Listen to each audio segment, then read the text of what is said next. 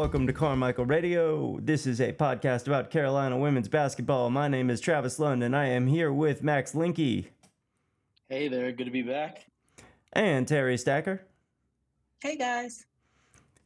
We are awaiting Andrew Kurgera and Anthony Battle. They will be joining us shortly, we hope. But for now, let's go ahead and get into it.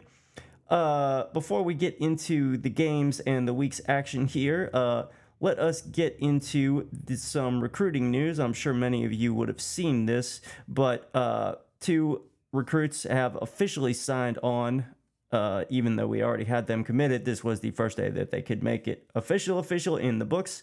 That would be Bianca Thomas and Jordan Zubich signing on for the upcoming recruiting class. And Max, before this whole audio thing went absolutely sideways, previously, you were telling us that you had a little bit of inside scoop on how that recruiting went and any insight on these two players, what they might bring to the team. Yeah, I was lucky enough to be kind of on the behind-the-scenes scene of recruiting last year, and I remember hearing a lot about how Jordan Zubich is a Tar Heel through and through. She grew up a fan, and she was like, as soon as she was eligible, from what I heard, she was automatically in. And I know that CB is really excited to have her on the team because of her shooting, along with everything else. She's going to be like Eva Hodgson 2.0, like knock down someone that we can really rely on catch and shoot, which is we have a lot on the team. I don't know if we necessarily have locked that down yet, but and then Blanca, I thought her name was Bianca for the longest time. Her name's Blanca Thomas. She is just a dog from what I've heard. She's like massive body. And I think her and Sierra could be like a really interesting big duo next year. So, yeah, I mean, the rich just get richer, it seems like, with CB. She just keeps adding to the squad. I'm really excited to see them play next year. Right on. Okay, that is Blanca. If you're listening to this for whatever reason, my bad. That's what I get for reading it only. I thought it was Bianca too. The L looks like a lowercase I, or an uppercase I sometimes when you're reading it. Yeah.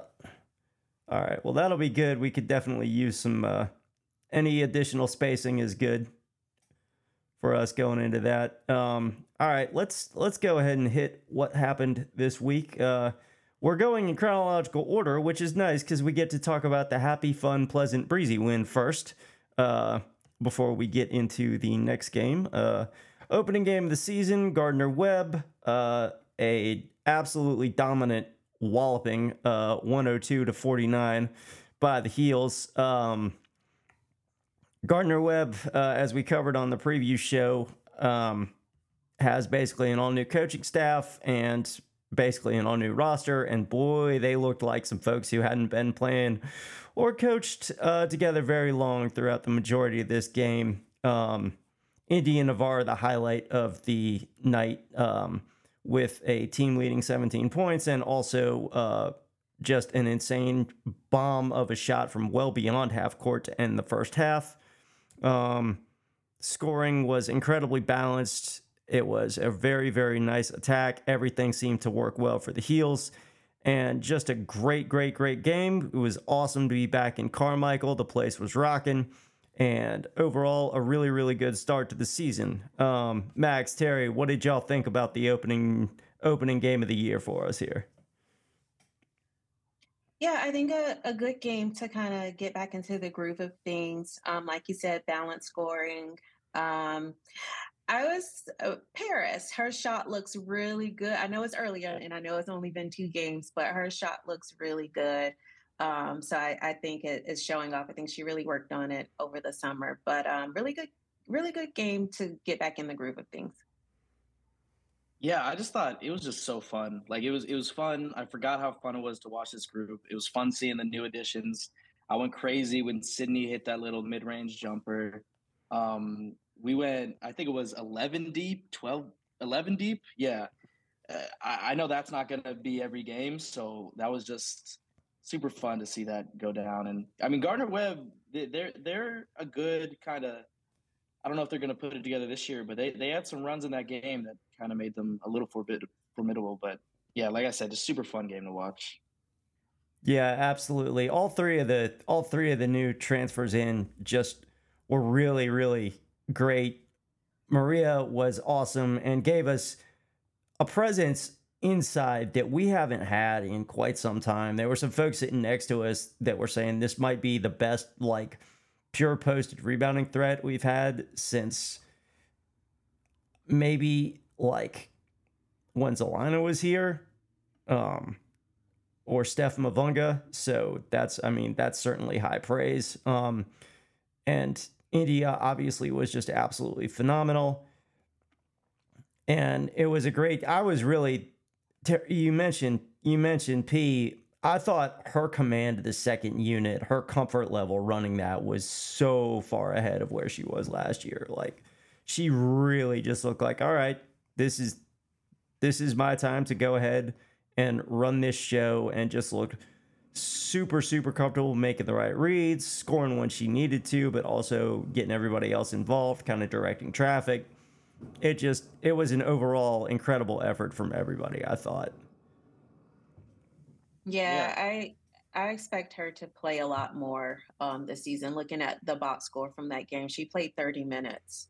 So, that's really good. Honestly, I think at some point maybe she even starts the season. Who knows? But yeah, her shot looks really good. So I was proud of the growth that I've seen from her since last season. Yeah, and to wrap up this game, no K-Mac, no Tiani, and we still went 11 deep. Like, we may have, I want to knock on wood here and not jinx it, we may have one of the deepest guard units in the country. Like, it's pretty incredible. Absolutely. Andrew, we were just Andrew Kujera joining us now. We were in the middle of discussing the Gardner-Webb game. Catch us up on your thoughts about how that went down. Yeah. So, like you guys have already mentioned, a lot of outliers. Went 11 deep on the bench, shot like, I don't know, was it like 46 threes or 36? Way more than we're used to seeing them shoot. It was a good showcase for everyone. I thought India played great. Paulina was great with the second unit. And then, Lexi, definitely an outside shooting threat, and also like better off the dribble than people I think give her credit for.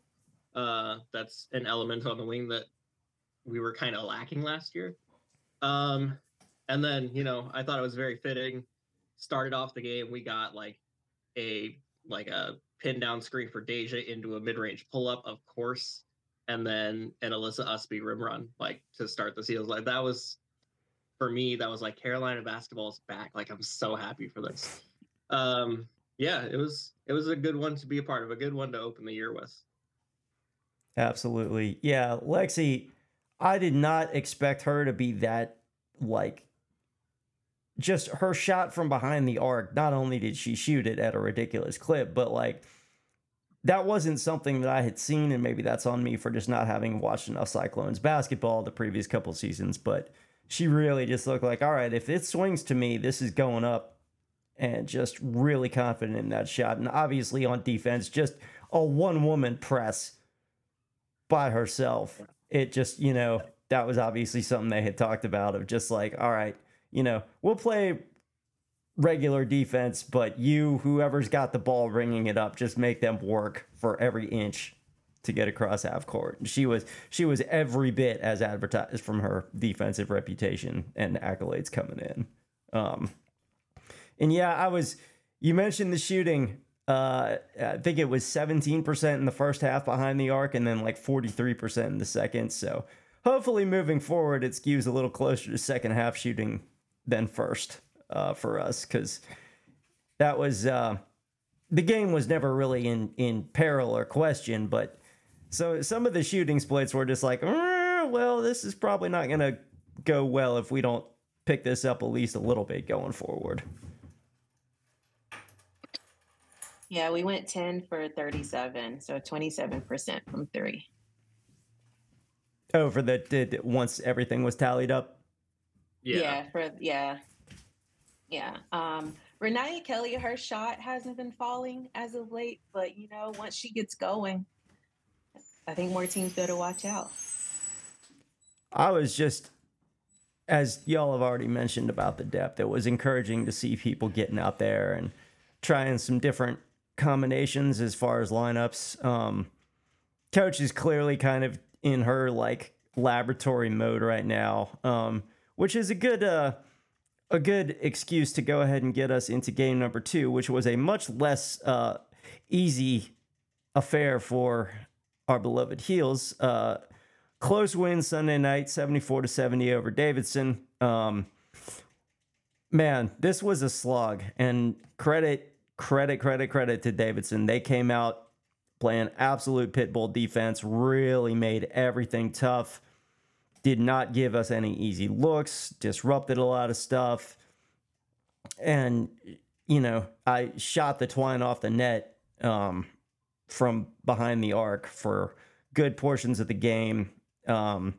Really made this a little more difficult than I think we would have liked to see. But what did y'all see as far as if there was a change or something you noticed other than just a difference in talent level of the opposition that made this such a different and more excruciating watch than the Gardner-Webb game? Yeah, the physicality. They play very physical. They were a very good defensive team. So I think at times it made us kind of stagnant in our offense. Just kind of looked like we didn't know what we were doing out there. So that was one of the things I noticed in the first game. We shot 37 threes. This game we only took 11. So I don't know if that their defense that, made us only shoot 11 threes versus, 20 plus. But yeah, that was something that I noticed.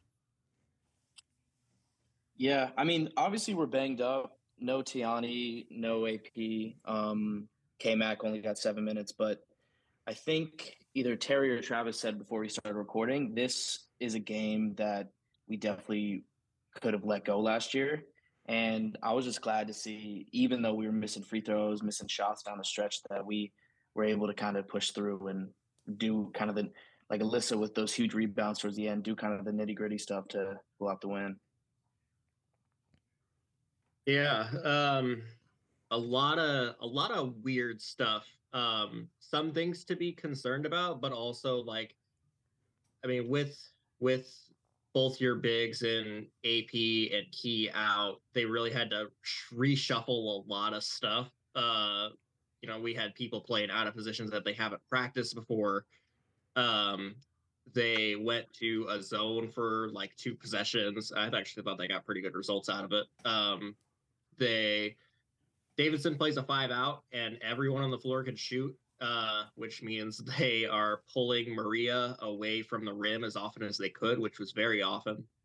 And then to try and combat that, it looked like Courtney went to a lot of more switching, which we have not seen out of them at all, either this year or last year. And I don't think they've practiced that a lot either, because there were many breakdowns on the film when I broke it down last night. And some of that is, you haven't practiced it enough.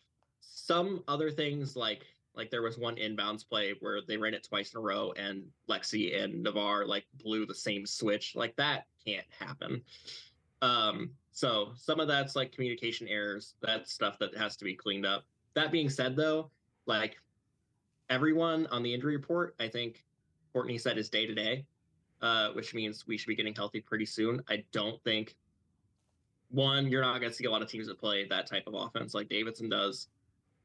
Two, when everyone's healthy, I don't think you'll see a lot of switching. You might see more zone. So some things to be concerned about, but also not really, because this game was a little bit of an outlier in that sense. Davidson can really play, man. They hit you with back doors. They can all shoot. They run great motion.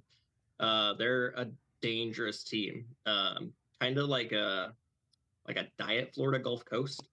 But yeah, they run great stuff. I mean, they play really hard. I don't envy having to guard that team for 40 minutes.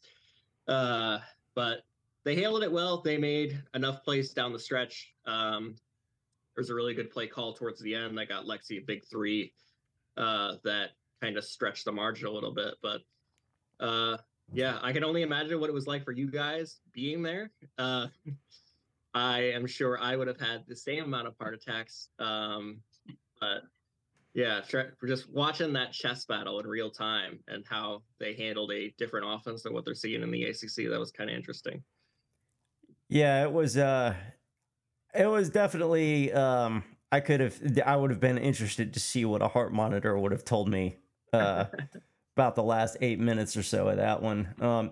Like you were saying on some of the breakdowns, in particular, they kept running this little like swing, and then cross court along the baseline to a wide open shooter on the opposite end. It felt like we got beat off that particular play like 3 or 4 times, and they just couldn't catch up to it. And then we were talking about this a little bit before we hit record, but the super small lineup with Liss, I guess nominally as the 5, was interesting.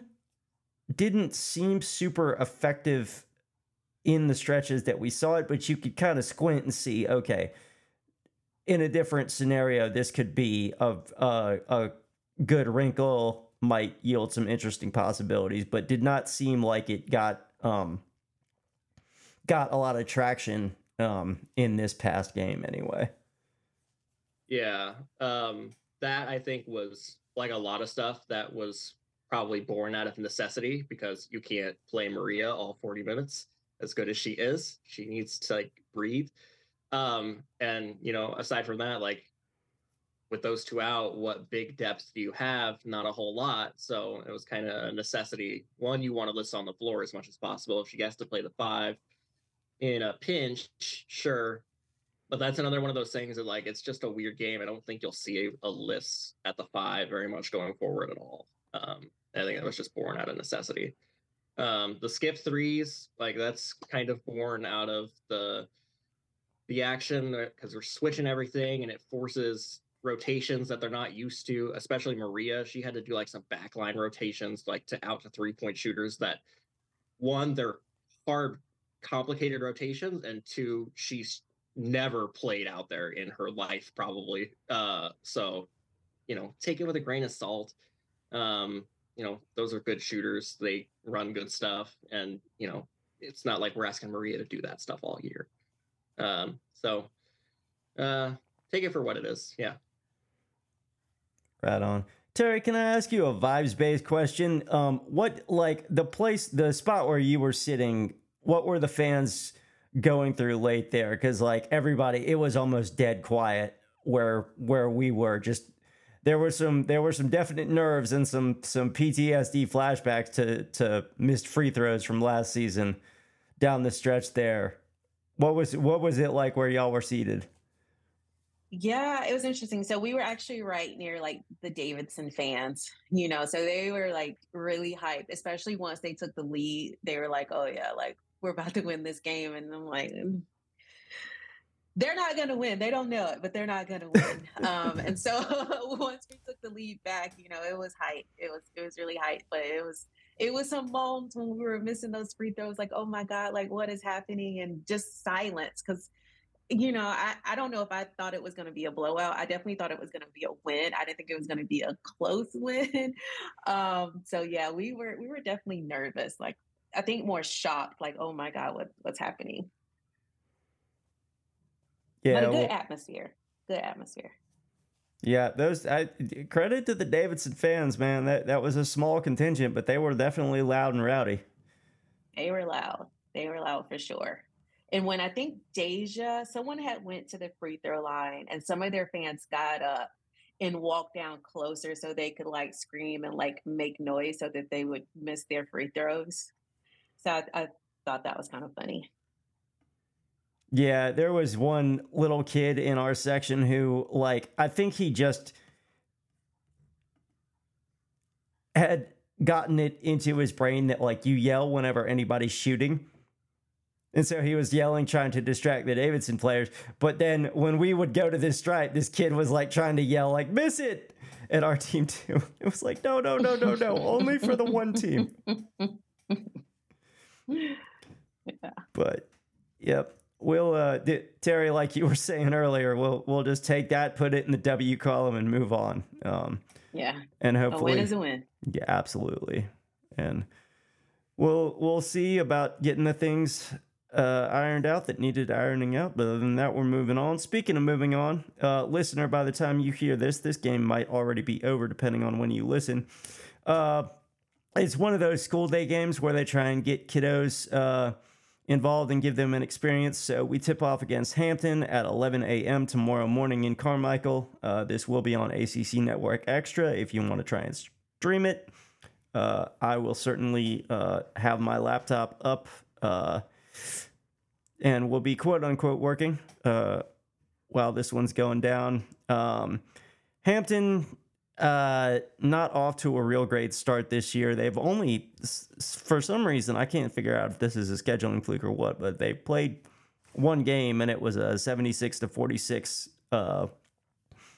pretty bad beat down at the hands of Providence in week one. They've got a kid, Cameron Hill, top scorer and rebounder last season back. She's kind of a wing player, kind of our version of Liz. She averaged pretty close to 11 points and about 3 boards last year. But other than that, they have, much like Gardner-Webb, a lot of new players on the roster, 9 new people coming in. So we'll see how well adjusted they are coming off that loss to Providence and what we can see as far as that. But hopefully, both from just a talent perspective and because we've coached up and ironed some things out, this will be a little easier for us. But any thoughts on maybe what we'd like to see specifically cleaned up while we've got what is hopefully, you never want to assume anything, but a little bit of lesser competition to try and get some things that were problems in the Davidson game sorted out? Does anybody have anything on their wish list since we're playing a team that should not be a problem for us? I would just say probably defensive rotations. Offensively, we missed a lot of layups, like a lot of layups. But free throws as well. I think we went 17 for like 26. So had we made all of our free throws, it probably would have been a double-digit win. So those 3 things: offensively, let's make the layups, let's hit the free throws, and then defensively work on those defensive rotations. Yeah, and also personnel-wise, I think it'd be great to see. I'm not exactly sure where they are. I know Angie said day-to-day. I think it'd be great to see Tiani and K-Mac get some more reps with both units. Just because they got a big week next week, so we're not taking Hampton lightly, but it'd be a good chance to kind of get some new looks at rotations and lineups with everyone healthy, hopefully. Yeah, for sure. K-Mac in particular, it'd be good to get her back and ramped up because she provides speed that no one else on that roster really has when she's full go. Like my wife and I started jokingly calling her Meep McPherson because she is like the Roadrunner. Just, she hits the jets and all of a sudden there's just a little dust trail and she's gone. So it'll be good to see her back in the rotation, hopefully. And yeah, Terry, like you said, absolutely. Let's clean up those rotations. And the free throw shooting was weird because all the misses kind of came late. Like they were fine for the first 3 quarters of change, and then just got some weird jittery stuff going on there late at the stripe. Hey, but pressure, well, you know what they say about pressure. It either makes diamonds or bursts pipes. So we got to have them. Well, and that was, DK in particular is not going to brick that many free throws going forward. Like, she's the definition of ice water in the veins. So, not too worried about that. I'm meant to actually ask y'all about that right quick. I know we had talked in the preseason about the fact that it would be good to see DK as more of a pure 2 and operating more off ball. But is there a balance that hasn't quite been figured out yet where she does need the ball in her hands a little bit more to be totally in the flow? It's felt for some stretches like maybe it would be better for her to get a few more touches where she's initiating the offense. Or am I just talking nonsense? I think you might be onto something there. Small sample size, again, against two like different styles of opponents. I think they want to get her more reps at the 2. I mean, she played a little bit of the 2 last year. Honestly, I could be wrong on this. I think it's just kind of prep for the next level for her. The W values versatility and being able to play in multiple spots and guard more than one position. So I think that might be part of it. And, you know, if you're going to try and experiment with stuff, now's kind of the time in the season to do it. But, I mean, we'll see. I mean, there are times where she might not be initiating, but, you know, they might run her off like a screen into a handoff, and then it's kind of like a pick and roll for her, and then she can read the defense that way. So she might not be starting with the ball, but she's getting to the same spot that she normally would be is if she did have it. But yeah, curious of what everyone else thinks on that. That's just kind of my thoughts on it after 2 wildly different games. Yeah, I think like you said, now is the time to really experiment with that. I think having her come off the ball, and even more, I mean, it's hard to say when you're in the moment, but even more so in like late game situations, having her off the ball will not only build her strength as an off-ball player, but give other players like Paulina and K-Mac the ability to have the confidence to create when the game's close. Because I don't know about y'all, but in watching late games last year, it felt like, okay, close game.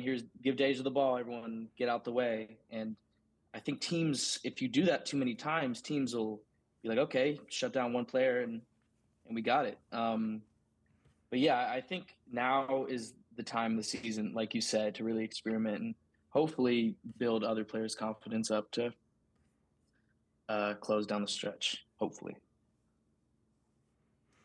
Right on. Yeah, I agree.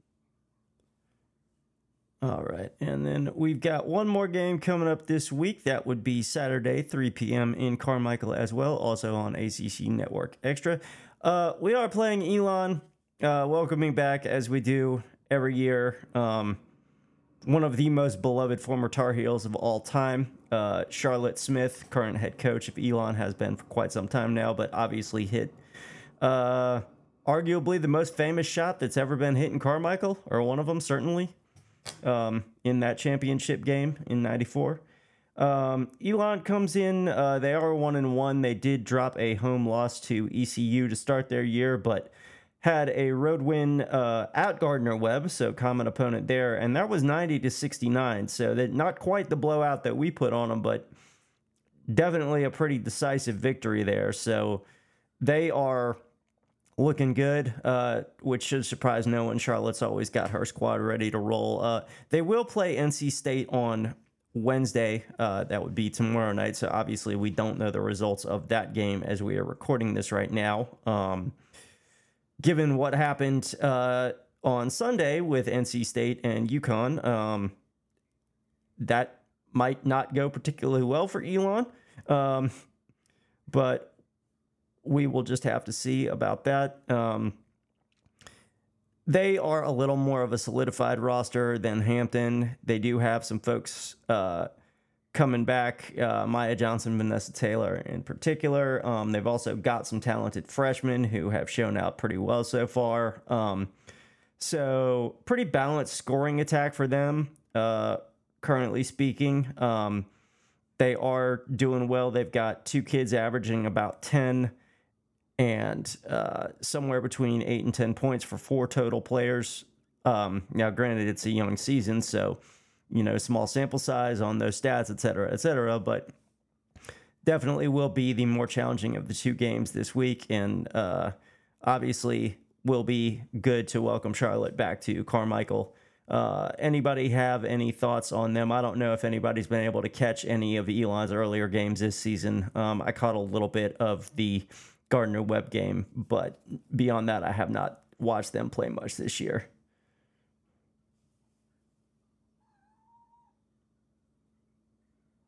haven't. No, I'll watch the NC State game tomorrow night. But yeah, common opponents. I'll try and pull some film for them, but most of their roster's back, so that's good. I think it was like 94% of their roster, and something like that from last year. They got some transfers in as well. We'll see how they look. It should be, like you said, probably a better test than Gardner-Webb and probably even Hampton. But we'll see how it goes. Anyone else have thoughts on Elon? No. Again, just obviously should be a win, and let's work on the things we need to work on and fix before we get to number 1 South Carolina. Yeah. Again, huge week next week with the what's that tournament called? The Gulf Coast Showcase. Gulf Coast Showcase. Yeah, these 2 games will be really good to kind of get a bigger sample size and kind of suss out any more problems we might have. But yeah, excited for both these games. They're going to be, it's fun. Carolina basketball's back. It's fun to watch every game. Absolutely. Speaking of South Carolina, let's get to some other happenings around college basketball right quick. Obviously, the big story here, South Carolina jumping up to the number 1 spot in the rankings this week after a pretty solid win over Notre Dame in Paris and then absolutely obliterating Maryland. When you are blowing out ranked teams by 30-plus points and looking as complete and dominant as they are despite losing the freshies, just that team looks phenomenal. And Dawn's just clearly got them dialed in and killing it. So that was certainly the biggest shakeup. Andrew, I know you had mentioned when we were looking at previews earlier that you were particularly interested in the Stanford-Indiana game. What did you make of that? Because, good Lord, Tara's team absolutely took Terry Moran's squad out behind the woodshed with that one. Yeah. I didn't get to watch the whole game. I watched the first half and I think maybe half of the third quarter. Stanford got whatever they wanted. That's just the bulk of it. Like, Indiana didn't guard nearly as well. And then, I thought they got out in transition on them quite a bit. And then I thought Brink handled Holmes on the post really well. Definitely got the better of that matchup. And then, she pulled her out from 3 a couple times and hit some big shots out there. And it was uncharacteristic from Indiana. Their defense has historically been a lot more sound than that. So I'm sure they've got their own things they got to clean up. But Stanford looked really good. I can't ask for more than that. Where are they ranked now? Did they jump? How much did they jump in the new ranking? I just had that up. Give me 2 seconds here.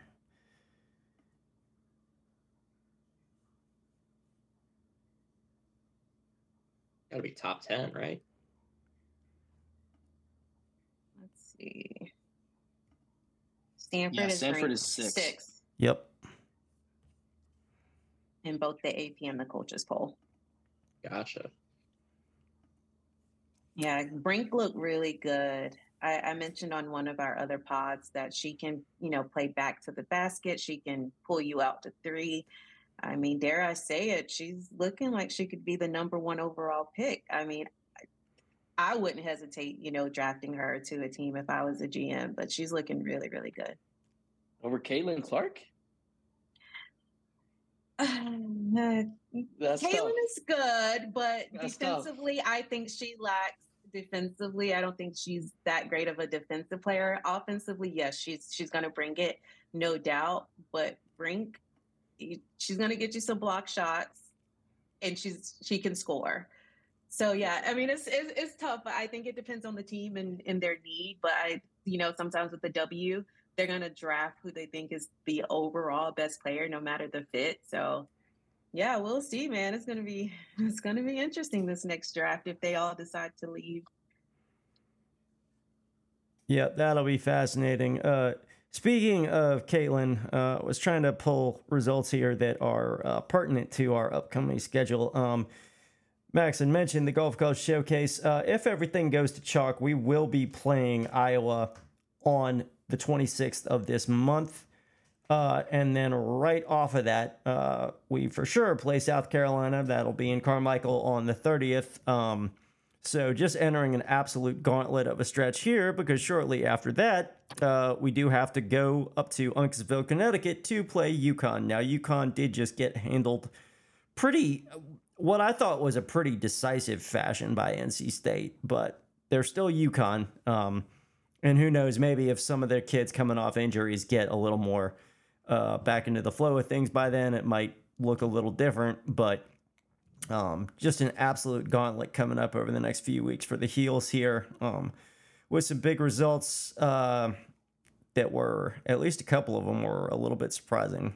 And then obviously another biggie from this past week here, Tennessee took out Virginia Tech, or no, I'm sorry, that was Iowa, my mistake. That was a pretty good game. That one went down to the wire. Obviously, we do have to see Virginia Tech as well. We will be catching them twice this year, one on February 4th. That'll be in Carmichael, and then February 25th on the road in Blacksburg. Other big results, let's see here. Oklahoma beat the brakes off of Ole Miss. We do have to play them December 19th. They looked pretty good so far. And FSU, that was the Tennessee game. My brain was all fuddled up there. Really, really good win for them over the Lady Vols down in Tallahassee. We do have to go down there ourselves on January 11th once the new year flips over. So did anybody catch anything from any of these games the first week that might be something we want to watch out for, or something to keep an eye on in relation to the fact that a lot of these teams that played in big games are going to be on our schedule coming up pretty quick here? I think with Virginia Tech, I think if you shut down Amor and Kitley, you probably have a good chance to win that game. But if both of them are on, it'll be a good game. It'll be probably a close game. You're probably not going to blow them out. But they still look pretty good, even losing some of their key players from last year. I wasn't sure what to expect, but they looked really good against Iowa. Florida State looks good too. Florida State looked really good. So that'll be a tough game when we go down to Tallahassee. If you guys remember, they beat us last year on our home floor. So, hopefully we remember that and take that into the game and come out with a dub. Oklahoma, you did mention they beat Ole Miss, and they weren't ranked, and now they are ranked. So it'll be interesting to see how they continue to grow throughout the year. So some good games. Feels like March Madness. I mean, this first week already it felt like we crammed a March Madness into week one. Yeah. To kind of touch on what Terry said a little bit, VT just looks, I didn't think it was possible for Amor to take a step up, but it looks less like Kitley 1A, Amor 1B. It now looks like a full-blown two-headed monster. Like, Amor always kind of kills us, but I'm really excited to see who ends up guarding her, and if we're going to have to treat her like a Caitlin Clark, because she's just like, as soon as she crossed half court, she's hitting step backs. She went 7 for 14 from the three-point line in the Iowa game. That was my biggest takeaway from college basketball this week. Yeah, well, and she just absolutely buried that. I mean, she came off, she tweaked her ankle a little bit there late, and then came back in and just stone cold drained that three to keep them kind of, they were on life support at that point, but yeah, she's a dog for sure. She is rapidly approaching like Gina Conti, Haley Van Lith territory for me, as far as like, would you either please graduate or transfer out of conference as soon as possible, please?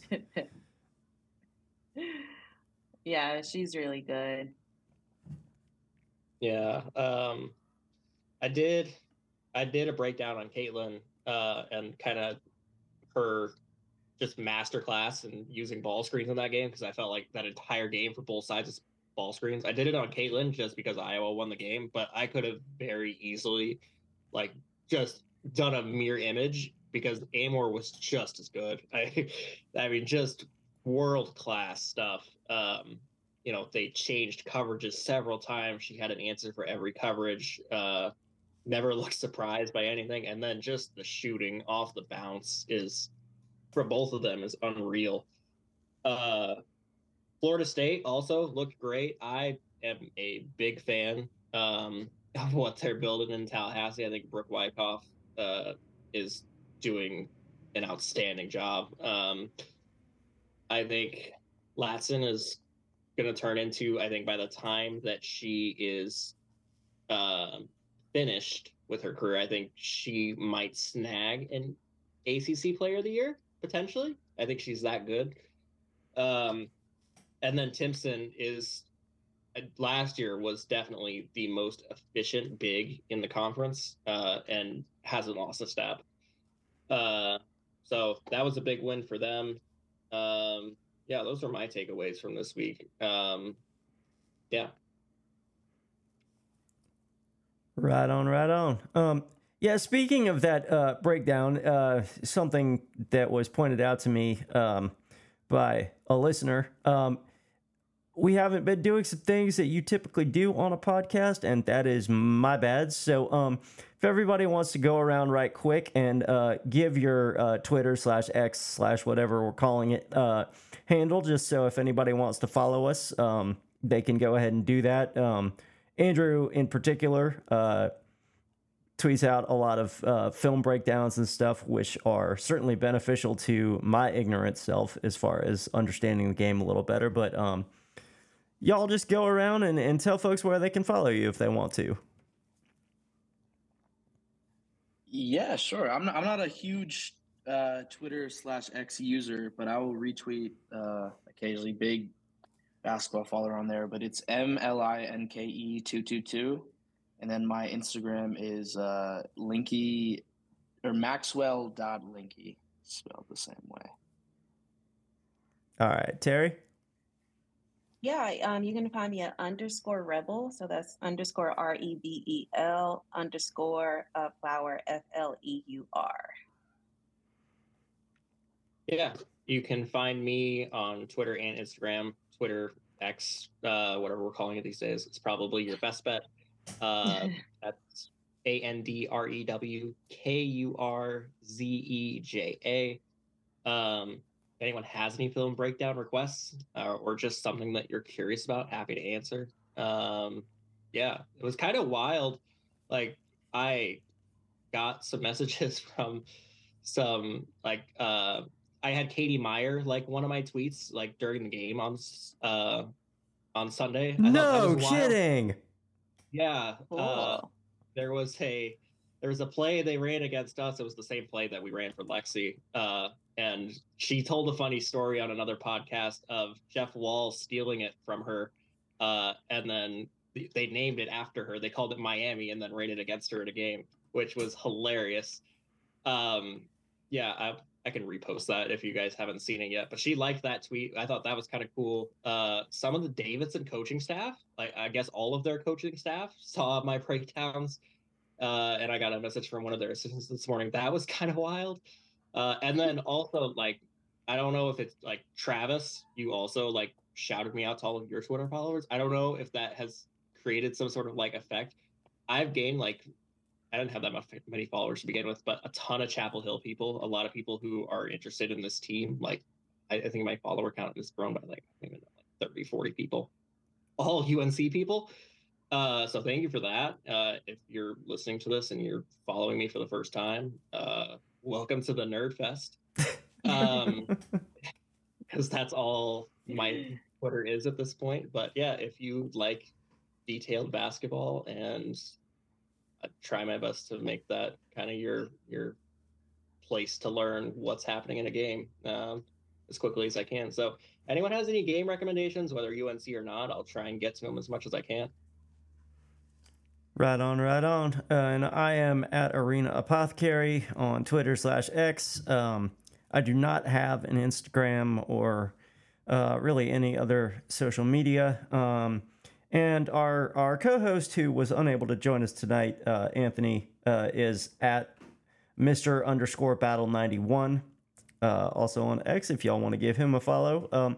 Please do rate, review, subscribe to the podcast, etc., etc. I know you hear that on the back end of every podcast you listen to, except ours until just now, because I am dumb and forgot that that is something that you should ask people to do. Anyway, right quick, and then we will get out of here. I know some folks got some places to be, but did y'all catch the Candace Parker documentary? Not yet, but I do plan to watch it. Yeah. Okay. And it did. I thought it was really good, although it was, you could clearly tell, like, oh, we, you have a cutoff date of when you have to stop shooting and go into actual post-production to get things out into the world. Because it was right up until the season after the championship in Chicago. And then, like, at the end, they just had to put a placard that was like, after this season, Candace Parker signed with the Las Vegas Aces, where she won another chip. Like, it was clear that they had their cutoff point, but it would have been interesting to see more footage of that season. But I thought it was really, really well done. And it was really cool, some of the folks that they got to speak on it. But so, yeah, I would definitely recommend y'all... listener out there, if you did not catch that yet, it's called Candace Parker Unapologetic, and should be available probably on ESPN or Disney Plus or whatever that conglomerate's particular streaming app is right now. But for now, we will go ahead and get out of here. Looking forward to the games this week, and we will see y'all in Carmichael if you are there. My name is Travis Lund, signing off for Carmichael Radio and also for Max Linky. Yep. Terry Stacker. Until next time, go Heels. Andrew Kurgera. Good to see you guys. Go Heels. Absolutely. Go Heels. Y'all take care. Be well. Bye.